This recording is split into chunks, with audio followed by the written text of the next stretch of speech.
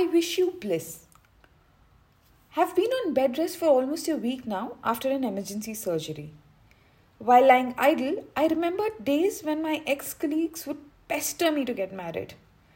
The sessions would start as a joke, escalate to levels which any third party could easily construe as sample of case studies for sexual harassment, and would invariably end in one of them wise ladies saying, "Jokes apart, I want to see you happy. Don't get married if you don't want to, but be in a relationship with a wonderful guy." The hysteria would soon die, and others would sober up as well and nod in chorus. The conversations would keep me thinking long afterwards. Some things that were spoken about, I would share with my mother. Doubts I would clear up with one of my best friends. And the parts that I understood but was too embarrassed to share with anyone, I would try to forget. Even though I laughed with everyone during the late afternoon sessions when all of us would be taking a break, to the horror of our male colleagues, these talks left me feeling a little lonely and thinking that I was missing something vital. There would be days when I would be busy in some social engagement or the other and would not have enough time to brood over what was said. Those were good days. However, days when time was aplenty, I would start by laughing to myself, remembering something that was said.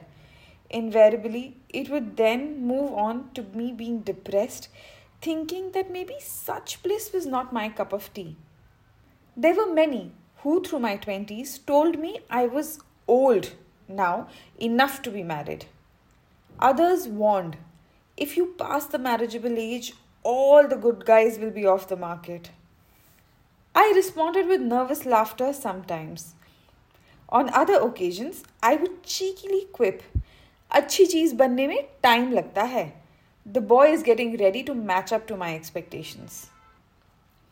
I believed in that statement sometimes 90% and sometimes only 5%. I hated everyone who told me to lower my expectations and to not be too choosy. Some would think that telling me that my mother was a cancer patient and might not be around long enough to see me tie the knot was the best way to convince me to cross the threshold. As if that thought did not haunt me every minute of every day. Almost a decade later, and now I live with a man. The world and I call him my husband. He takes care of me, loves me to the point of cherishing me. I understand the bliss that my colleagues and friends so oft spoke about. Having popcorn while watching a movie in our house, tucked in the cushions of the sofa, suddenly I get transported in time and I think about what a colleague had said or what a well-wisher had remarked or a blessing one of my mother's friends had given. A smile spreads across my face as I realize all that they had wished for me has come true. And how? I wish the same bliss for all those looking for a partner. I wish that they find someone they can bully into buying a chocolate for them at the end of the day, someone they can ask to cook for them on a lazy Saturday. I wish they find someone who makes them laugh and whose eyes well up when they see the other cry. I wish that, like mine did, their partner nurses them to health with overflowing empathy and sensitivity if they ever have to undergo an emergency surgery. I wish them bliss. But I want them to wait for the person who makes the world go round for them. I don't want anyone to lower their standards or expectations. Finding love later in life is better. Trust me.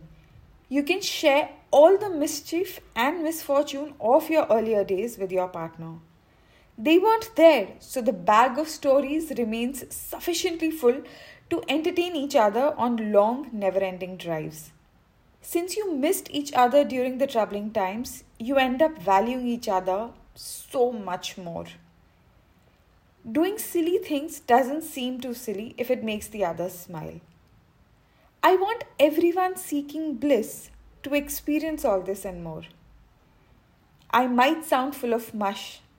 Some might be squiggling their noses at what I've spoken about. Some might agree to what I say, And others might define love and marriage based on their experiences.